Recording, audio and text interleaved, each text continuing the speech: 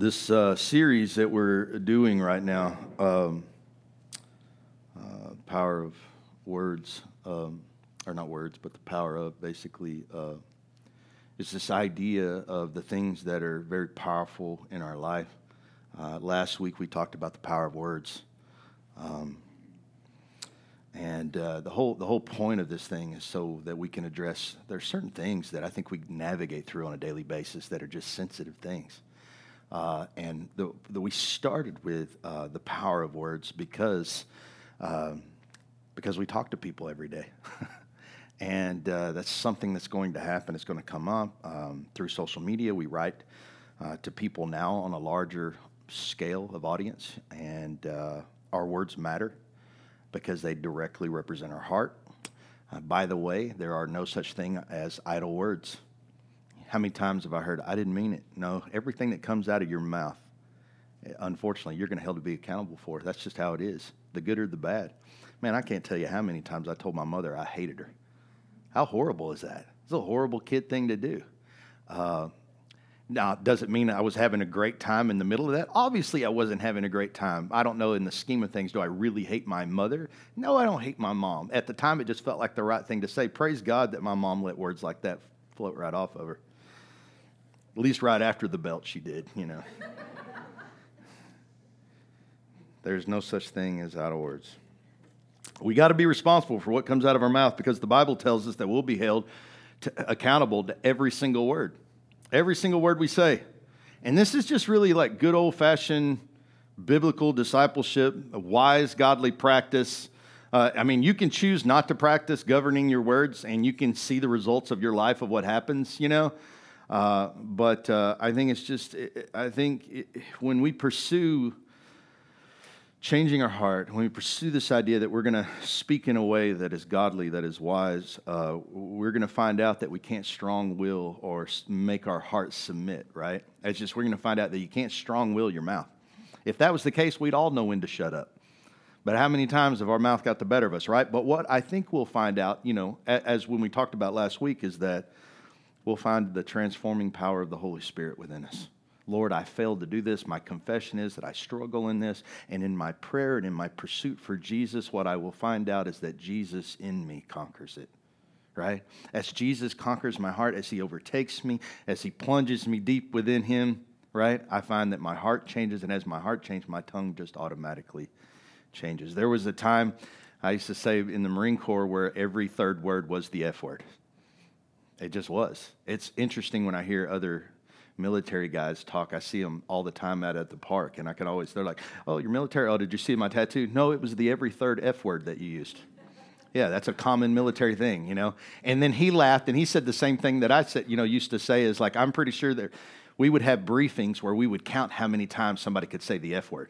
And because that's how much it would be said. It would be so obvious. Like, does this guy know any other word to describe anything? And it's the power of the tongue. But you know what? As Jesus began to overtake me, as Jesus began to settle inside me and begin to change me, I didn't have to go, you know what? I'm just going to quit cussing. Yeah, good luck with that. What happens is I'm just going to pursue Jesus. And the more I pursued Jesus, the more these things just changed. And I didn't have to go, this is how it's going to be. I'm going to strong will this thing into... No, God began to transform me. And as God began to transform me, my mouth just automatically transformed. Again, it's just good old-fashioned biblical discipleship. And I'm going to move us forward this week under the same banner. This morning, I want to talk to you about forgiveness. It's a hard subject, I know. Why? Because pain causes us to be selfish. When we are in pain, our natural reaction is to think only about ourselves. That's just how it is. Because we're hurting. We're hurting. We don't really want... Listen, I just need my pain taken care of, and then I can deal with everybody else. But until my pain is gone, I have a hard time dealing with anybody else, right? Because like it or not, we become selfish. Whether it's because, listen, we've all experienced what it is to hurt, whether it's physically or even emotionally or mentally, and whether it's because of what someone has said, whether it's because of what someone has done to us, we usually don't want to forgive people who hurt us. That's not necessarily something that's just so easy. Our heart doesn't like being hurt, period. Right? Physically or emotionally, right? Who can blame you? Nobody likes that. Nobody wants to be hurt. You've been hurt before. We've all been hurt, and we can all relate to having hurt someone else. Sad truth right there. Especially if you're parents. You already know you said things you probably regret. It just happens out of anger, out of pain. However, if you never forgive, you stand to deal with something far worse, bitterness. Bitterness. You know, bitterness is bondage. It's a prison. Bitterness is what the heart wants to fall into once it's been hurt. It wants to close itself off. It wants to constantly recall that hurt over and over again to make sure that you never walk back into being hurt again, right? Bitterness doesn't forgive. It internally destroys. And therein lies the self-destructive side of bitterness. Bitterness only hurts you. It only hurts you. You know what the other thing is? Bitterness is self-imposed. It's self-imposed pain. It means you're choosing to live in pain because somehow it makes you feel safe or it makes you feel good, which is messed up. All right? I like to always describe it. This is the best way I can describe it, and this is my analogy, and it could be good, it could be bad. You take that for what it is. Here's my analogy. Say you've had a friend, you've had somebody that you care deeply about with their words or whatever. They take metaphorically, a knife, they stab it into your back. That is not your fault. You've been stabbed now in the back. It is not your fault. You didn't do anything wrong to be stabbed in the back. Now, if you forgiveness looks like taking that knife out, walking. Forgiveness, by the way, doesn't mean like we're all best friends again. Forgiveness means I pull the knife out. I'm going to forgive you so that I can move on. Right?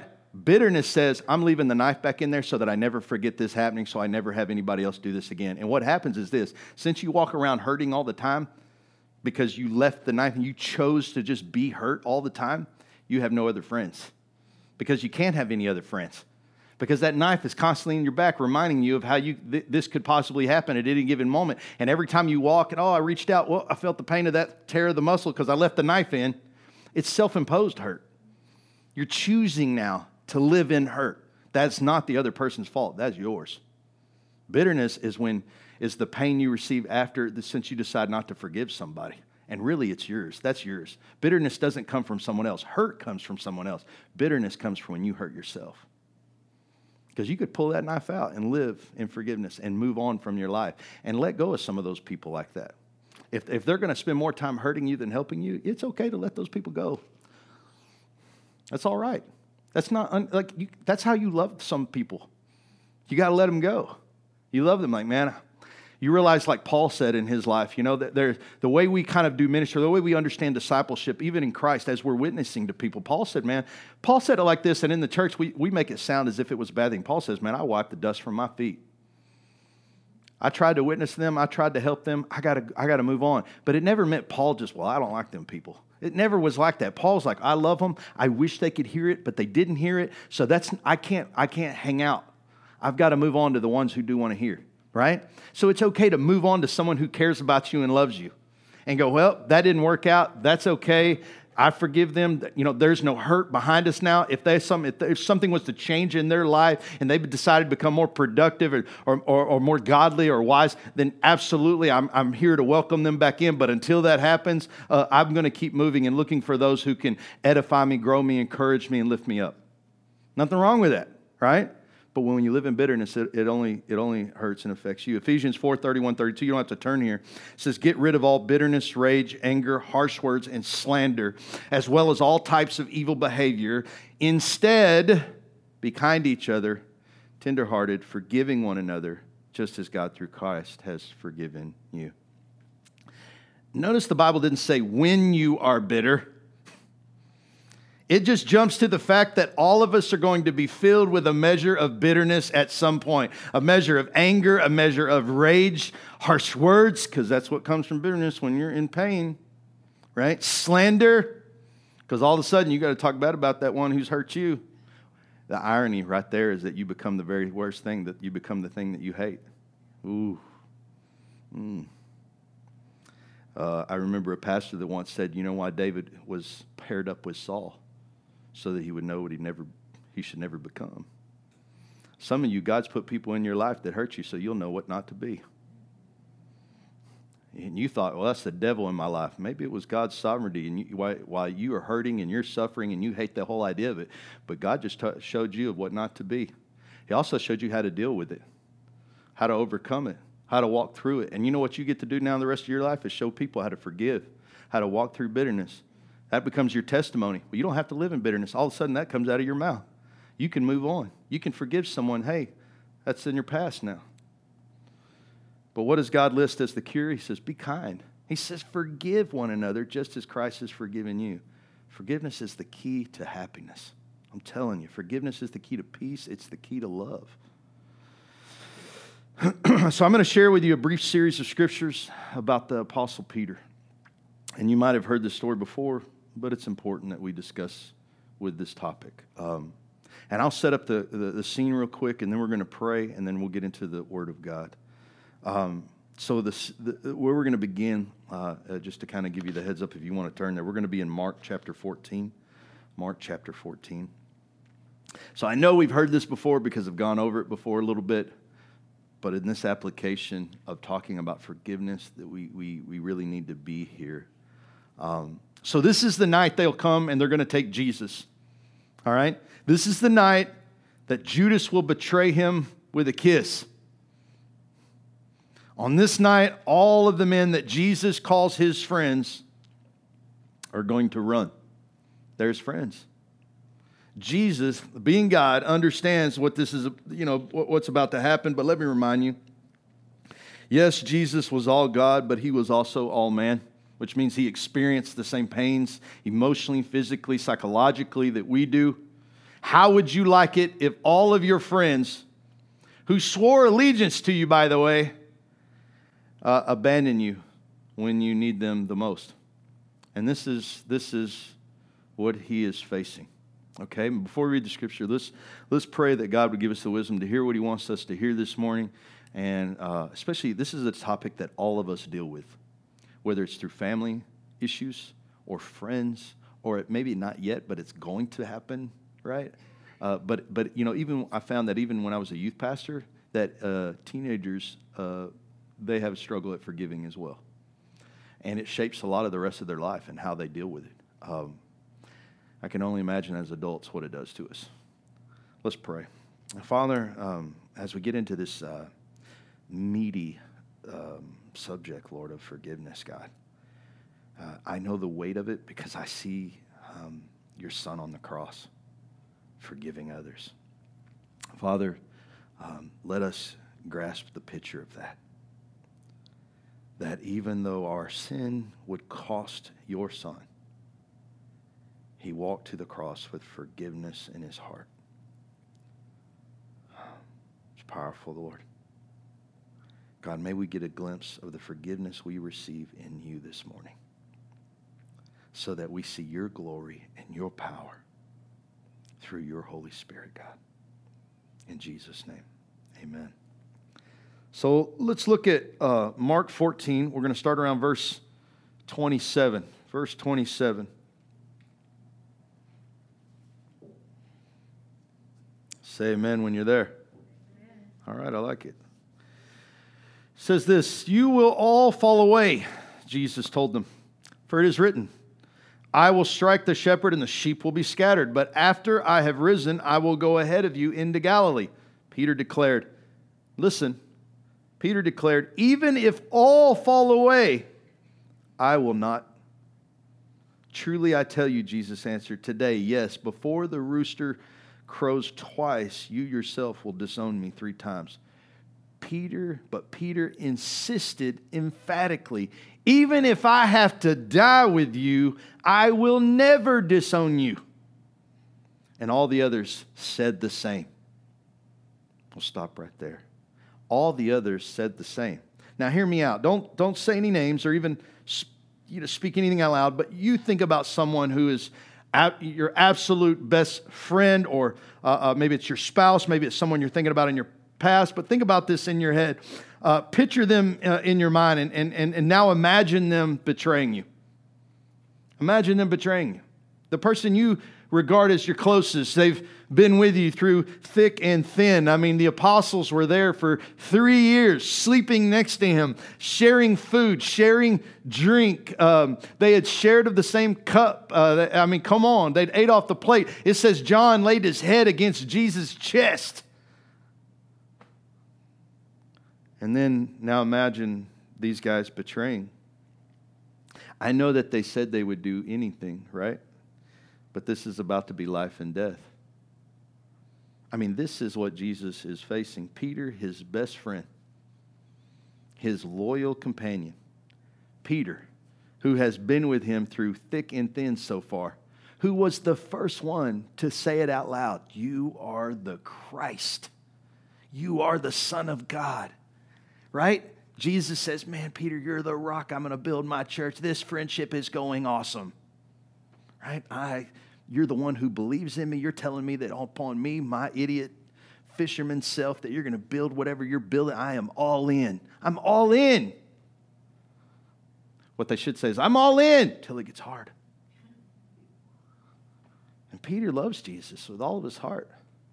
And in the same fashion, Jesus loves Peter with all of his heart. But let me interject here and say that you never know who your friends are until something devastating happens. I want to be funny here and say, like, wait till you paint your house. Let's see how many friends come over then. But you don't even know who you are until you've been in the fire. Mark 14, look at verse 53. They took Jesus to the high priest home where the leading priests, the elders, and the teachers of religious law had gathered.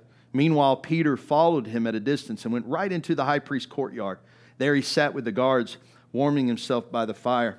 Inside, the leading priests and the entire high council were trying to find evidence against Jesus so they could put him to death, but they couldn't find any.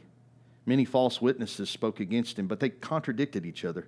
Finally, some men stood up and gave this false testimony. We heard him say, I will destroy this temple made with human hands, and in 3 days I will build another made without any human hands. But even then, they couldn't get their story straight. Then the high priest stood up before the others and asked Jesus, well, aren't you going to answer for these charges? What do you have to say for yourself? But Jesus was silent and made no reply. Then the high priest asked him, are you the Messiah, the Son of the Blessed One? Jesus said, I am. And you will see the Son of Man seated in the place of power at God's right hand, coming on the clouds of heaven. Then the high priest tore his clothing to show his horror and said, why do we need other witnesses? You have all heard his blasphemy. What is your verdict? Guilty, they all cried. He deserves to die. Then some of them began to spit at him, and they blindfolded him and beat him with their fists. Prophesy to us, they jeered, and the guards slapped him as they took him away. Here's where your friends come in and save the day, right? This is the moment, man. If there was ever a moment you needed your buddy, Peter's right there, man. Where's big, strong Peter? I mean, they said they would do anything. They said, even if it's prison, I'm going to go. Even if I will die for you, I'll do anything, right? This is the moment. This is when you come in and you save your friend. It's what everybody says, right? Everybody's like, I mean, when you're a kid, it's like, man, we're best friends. Man, I'm always going to be there for you. Uh-huh. Look at verse 66. Meanwhile, Peter was in the courtyard below. One of the servant girls who worked for the high priest came by and noticed Peter warming himself at the fire and looked at him closely and said, you were one of those with Jesus of Nazareth. But Peter denied it. I don't know what you're talking about, he said.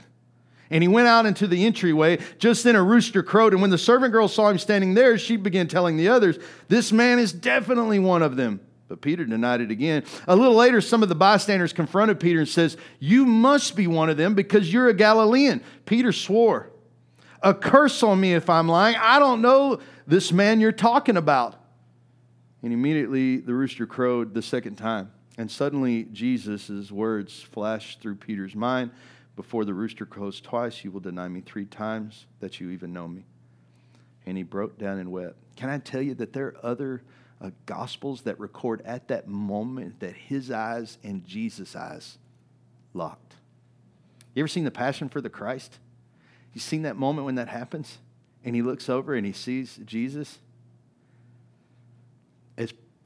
Honestly, I know like I was supposed to cry at the whole crucifixion part. Can I tell you that's the moment I just bawled my eyes out? That moment where you just know you're looking face to face with the God you let down. Right? I swore that I never would, even though he knew it, right? And Jesus had his heart prepared, right? But you ever been so sure? I'm sure I'm never going to let you down. And then that one time that's so tough and you're worried about saving your hide over your friend. You're watching him get beat, this guy that you love dearly. And self-preservation kicks in. And can you imagine the fallout there? Why is Peter crying? Because he intentionally denied ever knowing Jesus. He denied the Son of God, and he's the one who said it. He's the one who knew it. The man whom he pledged his life to, the man who he had pledged his friendship to. And night became morning, and there is Peter weeping by the time he hears the rooster crow, right? Just like Jesus said it would happen. Mark Batterson, pastor of National Community Church in Washington, D.C., tells the same story, and he talks about this, and he reminds us of the guilt and the condemnation that must took place every time Peter heard that rooster crow. I don't know if you've ever heard of it. It's a psychological study called echoic memory. There's iconic memory and echoic memory. Iconic memory is when we see something like, man, that beautiful Mustang out there, right? Reminds you of being a kid. It does. It does me, because we had a bunch of people when I was growing up that had old Mustangs and stuff like that. And some of these old vehicles, they remind me of being a kid. I see them, and I'm immediately taken back to a memory, right? You ever seen someplace, like I go back to when I'm in Kaufman, where I grew up, I'll see something like the courthouse, which is iconic for Kaufman, and immediately I remember, oh man, I remember when we used to ride around here, and there used to be a movie theater over here, and we would always get in. You had to be 18, but there, nobody, like I don't know who worked there, but you never had to be 18. I saw Friday the 13th, a horrible horror movie at like 12. They'd let anybody in. I mean, like that's an iconic memory, right? I go there, I see it, I remember immediately, right? You ever like listen to a song and you're like, I totally remember. I was driving, like for me, I'm East Texas back road guy, so I'm like, I remember this song. I was driving the back roads of this song. It reminds me of having the windows down on an early Texas morning, and it's like it's echoic. It takes, I hear it, and my mind starts moving, and it creates memory. So that every time I hear this song, right, I'm totally taken there. And Mark Batterson talks about how this study, it triggers memory, right? I don't know. Have you had that happen to you, right? Where you've heard the radio, it triggers it, right? Specific time. Can you imagine now what Peter must have felt every time he heard the rooster crow after? You fathom that? Like, hey, guess what, Peter? Every day the rooster's going to crow. Every day. You get to live in that now. Churn that old bitterness up, right? And who are you mad at? Yourself, which is even worse. It's even worse because you know what you did. And every time you hear the rooster crow, you get to be reminded now of what you did every morning. Every morning. Day one goes by. Remember Jesus in the grave, right? Listening to that rooster. Day two, right? Even day three. Come on. Every time that rooster would sound off, can you imagine the hurt and the pain all over again? Bitterness trying to creep in, the heart trying to justify itself in betraying God. Well, I didn't have a choice. Well, I was going to die. I mean, how would his dream live on if I die? And you're saying everything to yourself to try to justify what you did. And man, and if the story ended here, wouldn't be much hope. John 21:1, you don't have to go there. It says, later Jesus appeared again to the disciples beside the Sea of Galilee, and this is how it happened. Several of the disciples were there. Simon Peter, Thomas, nicknamed the twin, Nathanael from Cana of Galilee, the sons of Zebedee, and the two other disciples. Simon Peter said, I'm going fishing. We'll come too, they all said. So they went out into the boat, but they caught nothing all night. At dawn, Jesus was standing, at what time? At dawn, Jesus was standing on the beach, but the disciples couldn't see who he was. He called out, fellas, you caught any fish? No, they replied. Then he said, well, throw out your net on the right-hand side of the boat and you'll get some. And so they did, and they couldn't haul in all in the net because there were so many fish. Then the disciple Jesus loved, I love that, gotta love John. He never had that problem, did he? I know Jesus loves me more than everybody. Right? Then the disciple Jesus loved said to Peter, "It's the Lord." When Simon Peter heard it was the Lord, he put on his tunic, for he had stripped for work, jumped into the water and headed to shore. The others stayed with the boat and pulled the loaded net to the shore, for they were only 100 yards from the shore. When they got there, they found breakfast waiting for them, fish cooking over a charcoal fire and some bread. "Bring some of the fish you just caught," Jesus said. So Simon Peter went aboard and dragged the net to the shore. I love how he did. "Bring some fish." I'm dragging all of them. Like I'm all 153 is what it said. 153 large fish. There's 7 of you, Peter. It was a long night. And yet the net hadn't torn. "Now come and have some breakfast," Jesus said. Now some of the disciples dared to ask him, "Who are you?" They knew it was the Lord. Then Jesus served them the bread and the fish. This was the 3rd time Jesus had appeared to the disciples since he had been raised from the dead. After breakfast, Jesus asked Simon Peter, so it was at dawn, and it was after breakfast. He comes to Simon Peter, says, "Simon, son of John, do you love me more than all of these?" "Yes, Lord," Peter replied, "and you know I love you." "And feed my lambs," Jesus told him. Then Jesus repeated the question, "Simon, son of John, do you love me?" "Yes, Lord," Peter said, "you know I love you." "Well, then take care of my sheep." Jesus said a 3rd time. He asked him, "Simon, son of John, do you love me?" Now Peter was hurt that Jesus had asked him a 3rd time. Isn't that interesting? It's funny how, it didn't sound like something hurtful. It's funny what God can say to us and just turn us. "Lord, you know everything, and you know that I love you." Jesus said, "Then feed my sheep." 3 times, Jesus asked Peter if he loves him. Peter responded every time with, "You know that I love you." 3 times, Peter denied Jesus. 3 times, Peter gets his chance to tell him that he loves him. And did you see what time of day it was? It was the dawn. The scripture says they were having breakfast. I don't know about you, but what time do the roosters crow? Yeah, Jesus corrects the moment. He corrects the moment. And think about it. For the couple of days, you hear that rooster crow and you're just reminded of everything. You're probably up fishing all night because you can't sleep, thinking about what you've done. Bitterness already working on him. Hating himself, which is the worst kind, right? Hating himself, loathing himself. And he can't sleep at night, so he's up all night. I might as well do something productive. I'll go out and fish, and we'll do anything but make my mind have to think about what I've done. Sound familiar? And I got to listen to that stupid rooster every morning. And then Jesus comes in and goes, we're gonna course correct that. All right? So I'm going to bring you out here. And the interesting thing is what's happening between him, right? Well, we get the 3 times he asked him and 3 times. We get that, right? But what is really being said? I forgive you, Peter, right? Like I hadn't stopped believing in you. Like I knew it was going to happen, bro. It's okay. Like I was prepared. I had my heart right. I knew that this was going to be a lot for y'all. I knew this up front, right? I knew what I was asking, right? And he's basically telling Peter, it's okay. I love you still too, right? It's like this conversation that's not happening while this other conversation is happening. And God, just like that, is switching things around so that now every time he hears the rooster crow, what's he remembering? The forgiveness that Christ laid upon him. I know what you said. And I know that out of your words, right? Like first week, right? This is life and death. You said you would never. And even though I tried to correct you then and try to make you feel different, you said you would never. And you have this thing now that every time you hear it, but we've got to correct that, Peter. We're going to heal that. We're going to change that.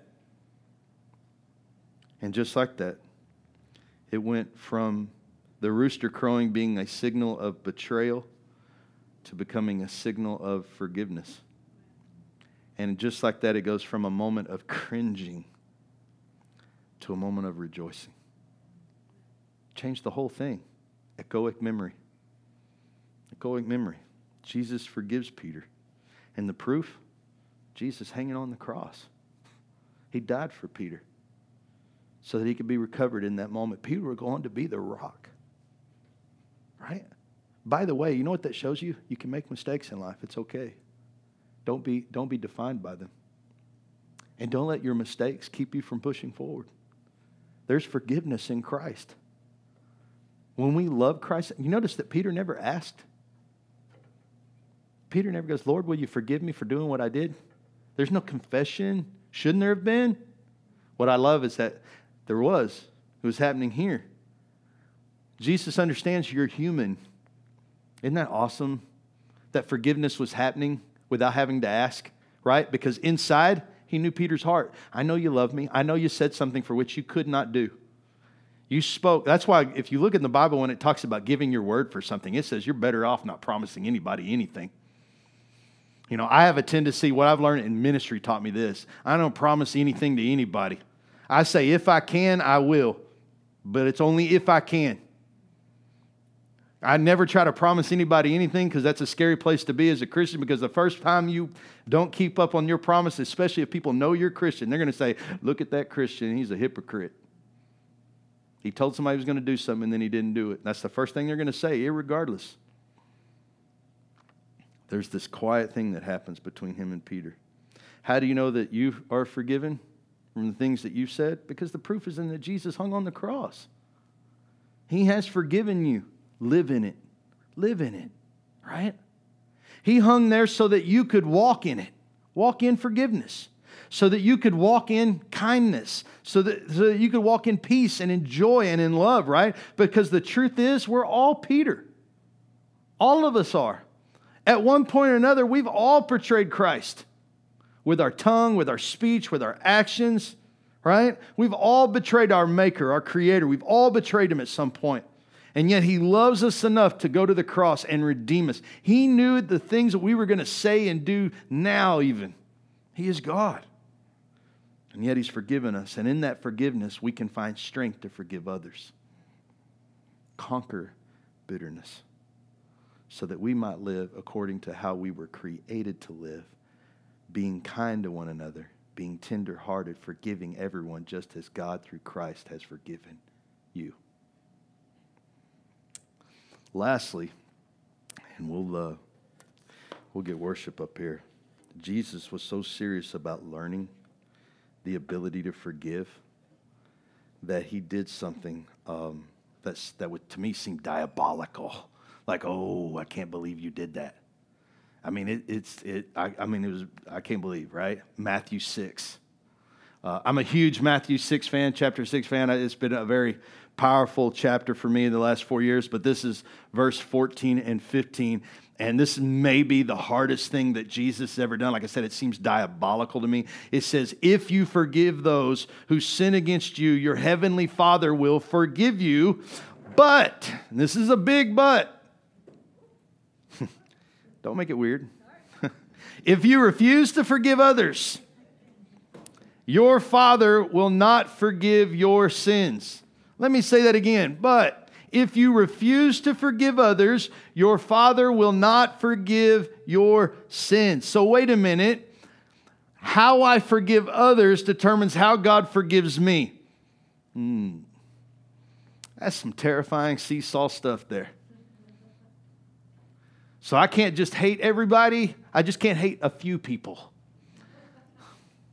What I'm telling you is, in the same measure of forgiveness you've been forgiven, which we understand this as Christians today, we call it grace. God says, I forgive you despite you. That's what grace is. Well, I'm pretty good now. There is pride again, and I forgive that. Well, I haven't done anything bad, and there's your pride again, and I forgive that. There's your arrogance. I forgive it. And when you do something bad, you become a hypocrite, and guess what? I forgive that too. Yeah. So in the same measure you're forgiven, you're supposed to forgive others. And if you don't forgive like that, then God says, I'm not going to forgive like that. We don't like that scripture, so we try not to talk about it very much. This way we can still go on being mean to people at times when we need to. Like that person who's not going to give you your food right away when you go out to eat just now. And you're in Marble Falls. I'm going to tell you right now, if your heart ain't prepared for bad service here, something's wrong with you. I've been here for 10 years. I can be super nice to everybody. But I'm going to tell you, that first month here, that was hard. As you forgive others, that same measure unto you. Come on up, Rachel. Jesus tied all this together. He stapled forgiveness as a part of biblical discipleship. It should be a trait found in every disciple. Now, that's what I love about Jesus. We don't do this well enough as pastors to be honest and say, Jesus never said anything was easy. I don't know where that comes from, like the hard or easy stuff or what, but Jesus never promised you that life was going to be easy. Jesus never promised you that you would never suffer. Jesus never promised you comfort or any of those things.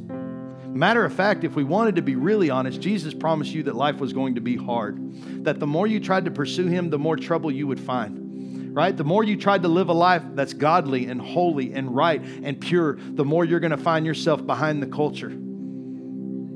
You know, I felt like the Lord has spoken to me a word here lately, and it's been hold the line. I feel like there's a standard that's the irony of it is starting to be called like, oh, you're just old fashioned or whatever. You're not relevant or not culture of it. No, I call it purity and holiness and righteousness. There are some that pursue it and some that don't. But I feel like if anything, God's been saying, hold the line. There's a way that is right. God never said it was going to be easy. I mean, think about it. After all, to forgive us couldn't have been easy. It cost Jesus His life. Forgiveness is the cross. That's what it costs. I'm going to forgive them. And, well, then somebody's got to pay the price. If you're wanting to redeem them, somebody's got to pay the price. And that's Jesus. It cost Him His life. He died so that you could walk in forgiveness. Can you imagine how carefree he was, man? Peter betrays him, and he's like, you know I love you, right? Totally rips Peter's heart in two. Just saying that, because what are we thinking in that moment? How can you love me? You know me. I sit there and told you that I was going to always be here for you, and guess what? As soon as it got difficult, I left. The first time it got really hard, when it was the one time that it mattered, guess what? I wasn't there. How can you say that? Isn't that the irony of God? Isn't that the love and grace of God that mystifies us, right? That we can be so far from God, literally step foot back towards the altar, and God goes, man, I love you. Why aren't you beating me down like my mom or dad would do, right? Why aren't you guilt-tripping me, making me feel bad? That's what I would expect. Well, I forgive you. And that so mystifies us and so like blows our mind that we are smitten by God. We are like Peter, troubled. The fact that Jesus keeps asking, I love you. Do you love me? Do you love me? Yeah, Jesus, I love you. He died so that we could walk in forgiveness. And as someone who walks in forgiveness, you get to now live in the freedom that forgiveness provides. No knife in your back. That's gone, right? You get to walk in it now. Peace and joy, right? Doesn't mean you're around those people that hurt you. It means that they're behind you now, and you've moved on, and you walk in the freedom of pursuing the Lord and looking at everything through the Lord's eyes, allowing the Holy Spirit to transform your heart so that you speak forgiveness and you speak love, that you speak kindness, even about your enemies. Even about your enemies. Jesus called us to love them. This is the power of forgiveness. It changes hearts. I remember last little story, and we're going to do some worship.